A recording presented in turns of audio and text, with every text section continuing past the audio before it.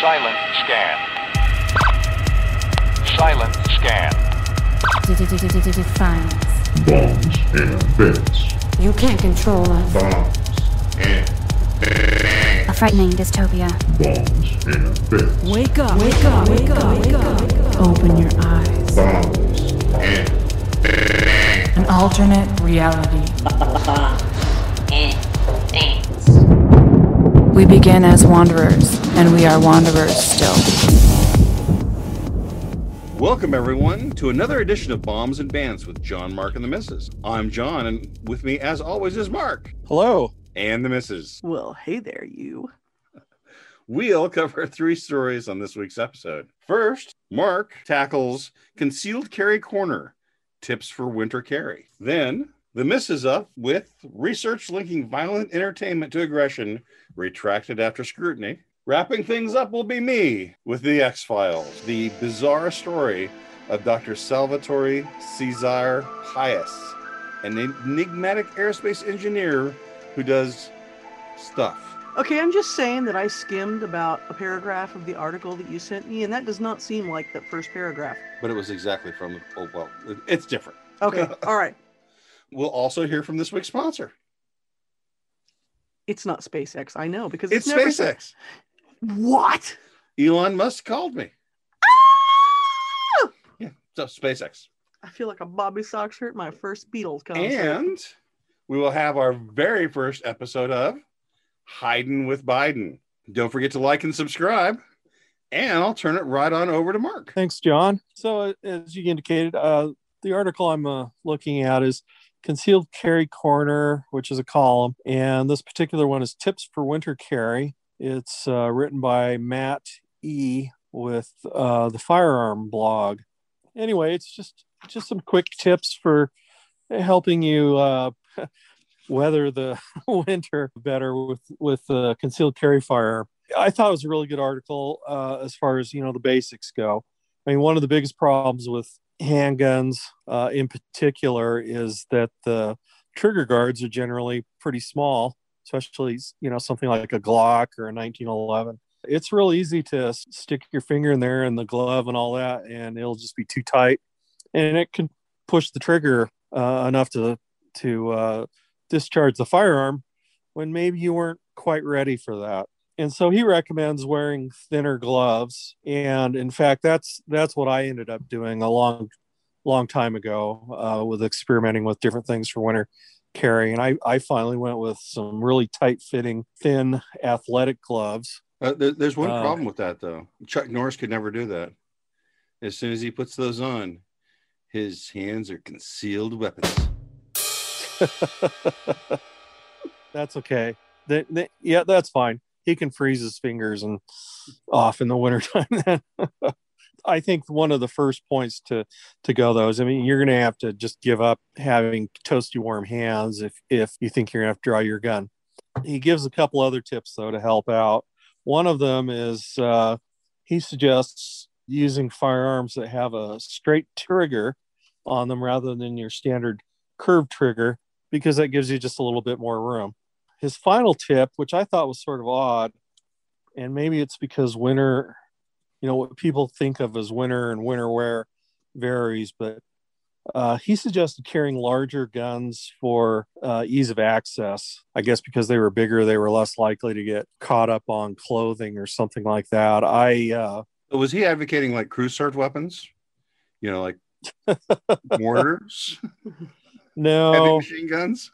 RPGs? He was recommending duty-sized pistols. So like your Glock 17, SIG 220 or 226, a Beretta 92, something big and heavy, a boat anchor almost.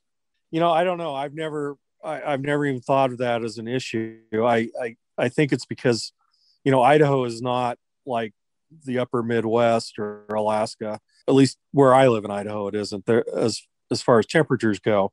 I know it gets much colder and worse in other areas of the state, but where I am, it generally doesn't get that cold. But even so, I tend to wear longer coats that go over my hips and down over the legs somewhat to protect against wind and so forth. I think a lot of people do. Having a big gun is just not going to work if you're trying to pull that up over it to access your firearm. I know because I've tried, I experimented. What I ended up doing, and what I've read from other authors sort of followed the same idea, is actually to stick a small revolver in your coat pocket that you can access and just shoot through the pocket if you had to. That's a pretty good idea. I was out one time shooting, and it was so cold that we literally had to just put our handguns inside our jackets to get the guns warm enough to then fire a few shots before they got too cold again. That led me to sometimes carrying in an inside pocket, and now I'm using a shoulder holster, but where it's up higher and you can access it rather than trying to pull your jacket up over your head. You can unzip your jacket and reach in and get it. Keeps the gun warm. I can see some very negative defensive possibilities if you're pulling your jacket up over your head. Yeah, that's probably not the best of ideas. It doesn't work. I mean, I've tried it. I mean, if you're wearing a gun on your hip with a heavy winter coat up and you're bundled up, particularly if you have layers, you've layered the whole thing, you're not going to get to your gun on the hip. I've got a couple to add. One of the things I think about when I think about firearms are the aesthetics. And a lot of people think the guns are beautiful, and I'm one of them, but I really think the tasers are stunning. That's terrible. Thank you. And you should feel terrible. I do feel terrible. And I told you your notes were going to fall off of that thing. Yeah, but I'm done. But I'm done with them. Done with them. Okay. And the other thing I'd like to note is I did hear that the government was going to try a gun buyback, but the ATF couldn't pass a background check. So there's that. That I would believe. All right. Well, the only thing that I have to add to this particular article is this one thing I do know, and especially after the past couple of weeks, don't lick the barrel. That's all I'm saying. I double dog dare ya. Well, on that note, it's time to take us to our new sponsor, SpaceX. Yay, SpaceX! When do we get our free tickets for rides? We already got them and you gave them away, didn't you? No. At least that's what you're saying. All right. And are you suggesting that we can only ride if we ride on the outside? That'd probably be the best way. Hey, Mom, I was wondering if we could launch a satellite into orbit this weekend. Or maybe send a probe to Mars. Sorry, champ. Both of those things cost hundreds of millions of dollars. Or sometimes even billions of dollars. Hold on, you two. Elon Musk! That's right. I'm pleased to announce that for this weekend only, any low-orbit satellite launch of up to 7 tons is only $19.95. That's $19.95. Our prices are insane! But what about interplanetary space travel? Well, this year, it's not March Madness, it's Mars Madness. All trips to Mars are only $420 per person. You'd have to be stone crazy to pass up our $420 deal. Now, oxygen is extra, but seats are going fast. But what will we do on Mars? Glad you asked.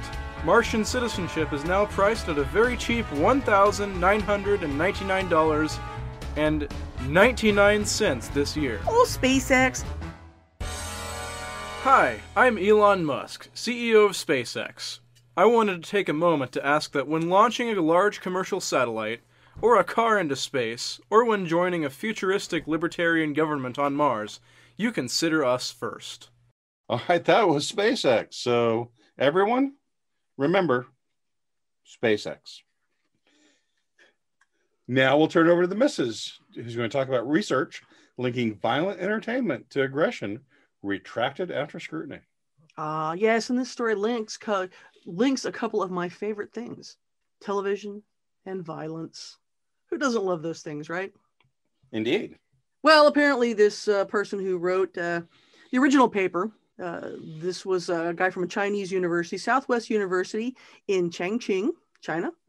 And this the author of this particular paper that launched this whole thing, his name is Qin Yang.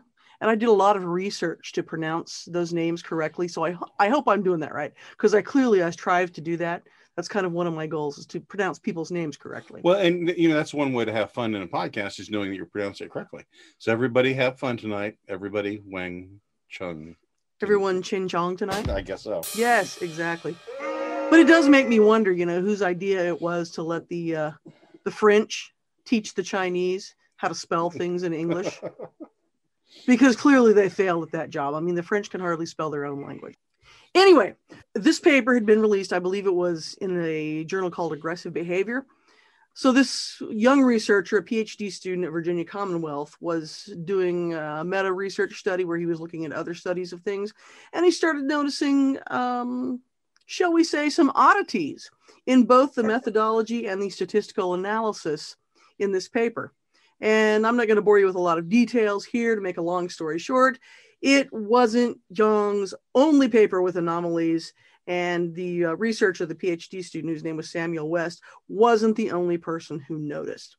One of the guys that they talked about his research in there said this guy really didn't have a very good grasp of statistical analysis. And his response was, well, we can all look at numbers differently, right? No. Math has answers. So does statistics. I can't say that word tonight. Did you have something to add? Oh, well, I was actually going to research. You're just texting again in the middle of our podcast. Oh, Elon wanted me to call him back. Oh, okay. Are you BFFs? Well, he finally called. Did he see the podcast? Well, yes. He said that it is legal under Mars law, so we're okay. Okay, that's fantastic. And Mark, your dog is freaking my dog out over here. He's like, "There's a tiny dog somewhere in your desk." Yeah, sorry about that. Oh, it's no problem. But I think just from anecdotal evidence, violence is becoming more pervasive in our society. I mean, just last week, I was shopping at the grocery store, and the clerk asked me if I wanted a box for my groceries. And you say, really, you're better at wrestling, but I'll give it a shot? Yeah. And instead I paid. I think that called for a punch in the nose.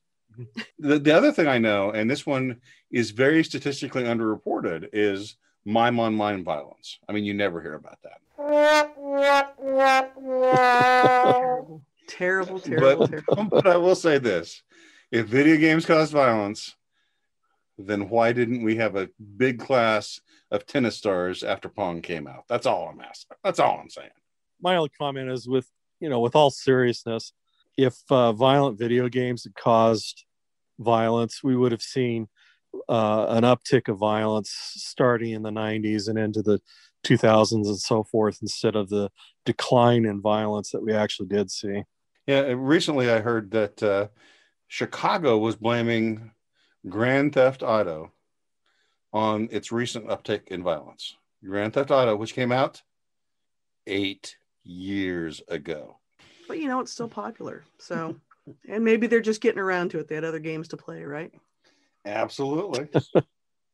Well, and people have been trying for a long time, really ever since the 60s, and Bandura did his studies, right, with the clown doll and showing kids aggressive behavior with the clown. It was a blow up thing. It wasn't really a doll. It was like a punching bag. And then they would go in and they would punch it. That doesn't make it any less creepy. I know. And maybe those kids just had some aggression towards clowns. They grew up to be involved in mime on mime crime, right? But there's not ever really been anything that's been solidified. Now, as I was reading this story, the guy that wrote that was talking about someone named Hull from Dartmouth College, who had done some studies that maybe had shown a link between violent video games and aggression. But one of the guys who was the premier researcher in this, and he's dead now, he passed away in 2005, was a guy by the name of George Gerbner, who was dean of the Annenberg School of Communication at the University of Pennsylvania. He did a lot of work trying to find any link between violence and real life violence. But he didn't really think that was the major problem with television. What he thought was the major problem with television was people being inundated with negative stories about bad things and violent crime happening in their communities. And he called this the mean world syndrome. And he said that what it did is that TV makes us think that we live in a dangerous and violent world. And he actually testified before Congress about this. And here's what he had to say. He said, fearful people are more dependent, more easily manipulated and controlled, more susceptible to deceptively simple, strong, tough measures and hardline postures. They may even welcome repression if it promises to relieve their insecurities. And that was what Gerbner thought was the more important issue than violence in television. And, you know, you can kind of look around, you get stuff going on in the world today and say, you know, maybe Gerbner hit the nail on the head. Well, that brings us to our next episode of Hiding with Biden.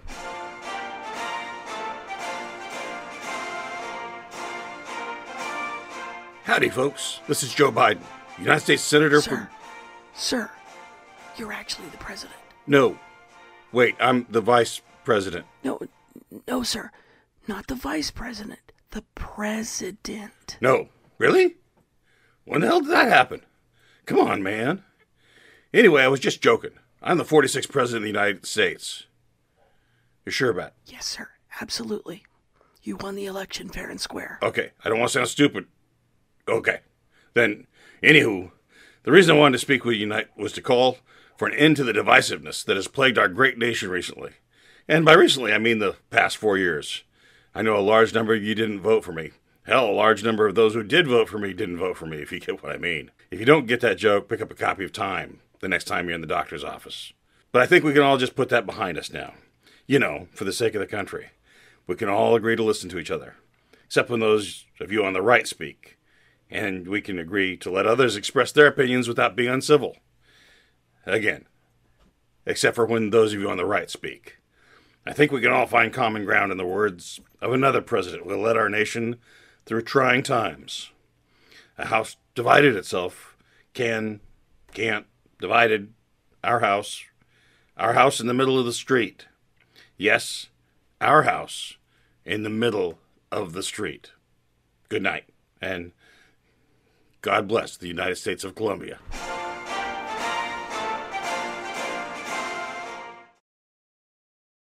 And now it's me, John, your humble host, with the final story of the day.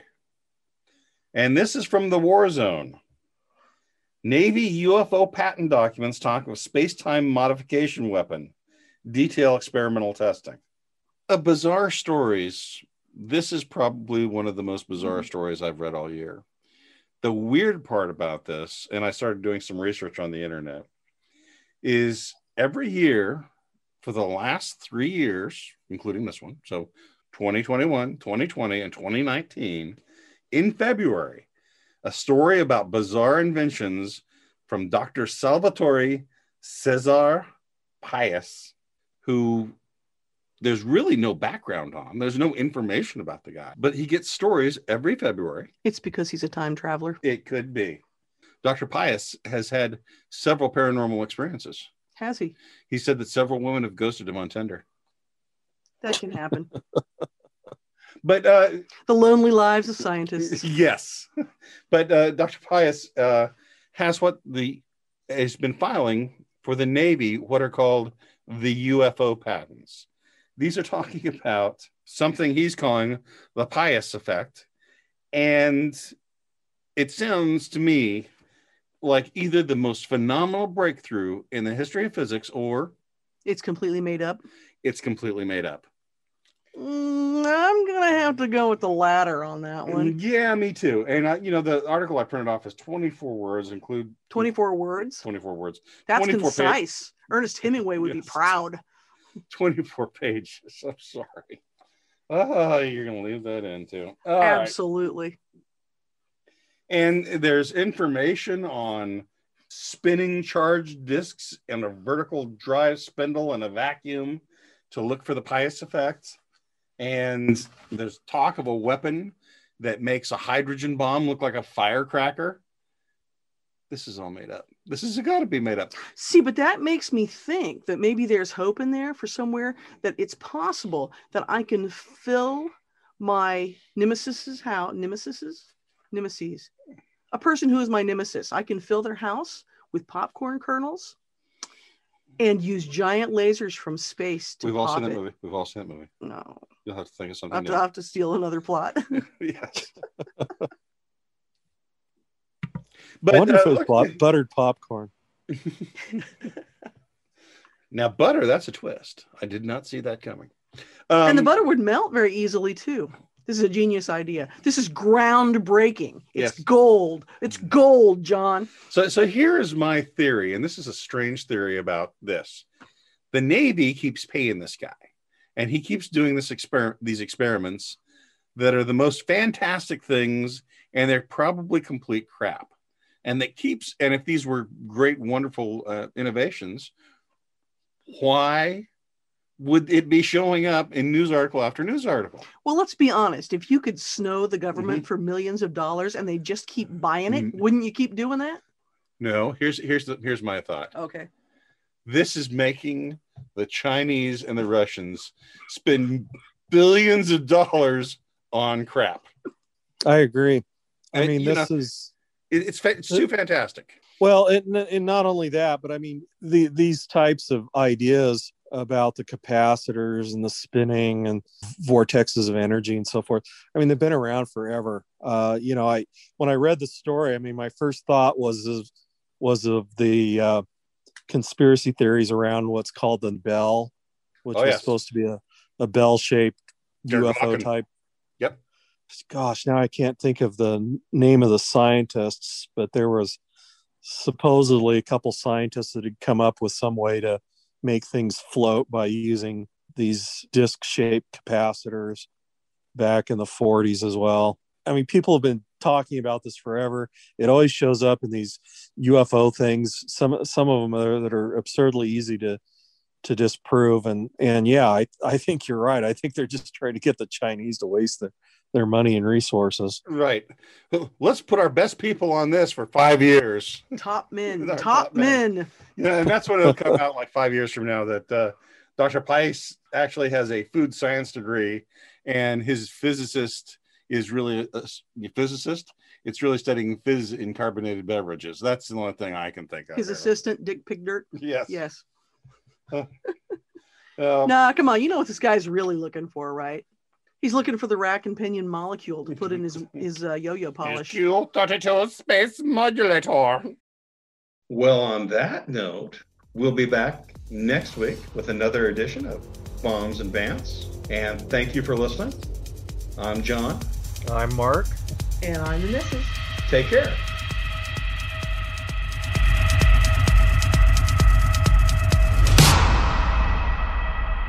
Y'all come back now, you hear?